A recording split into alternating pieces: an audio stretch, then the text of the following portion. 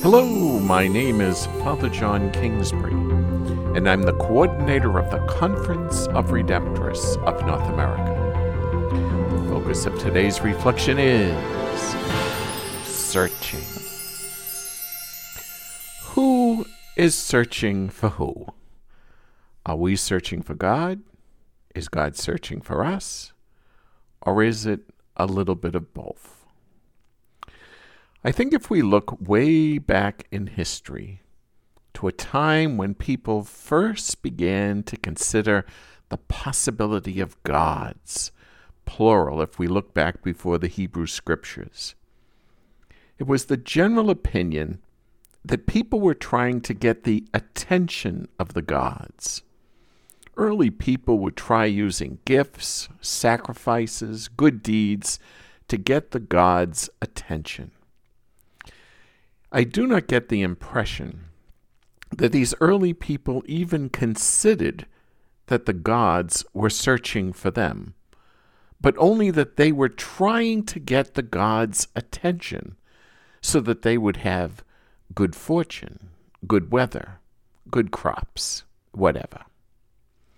This early attitude of a one-way search seemed to get passed on from generation to generation and is still present when Jesus walked the earth. In today's gospel, Jesus is giving the parable of the lost sheep. And in this parable, there is a clear message to us that God is searching for us, especially if we get lost looking for God, or even if a person has just given up the search for whatever reason. Jesus is not searching for us because we're offering sacrifices or gifts. Jesus is searching for us because he desires a relationship with us.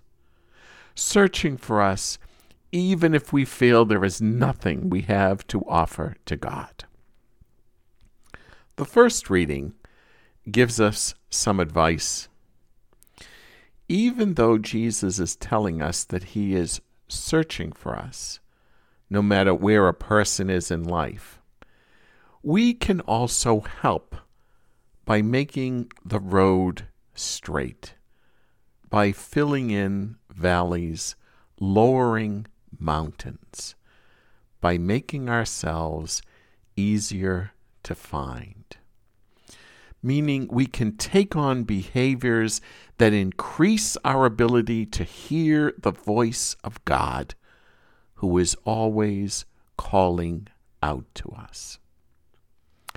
So who is searching for who? We are actually searching for each other.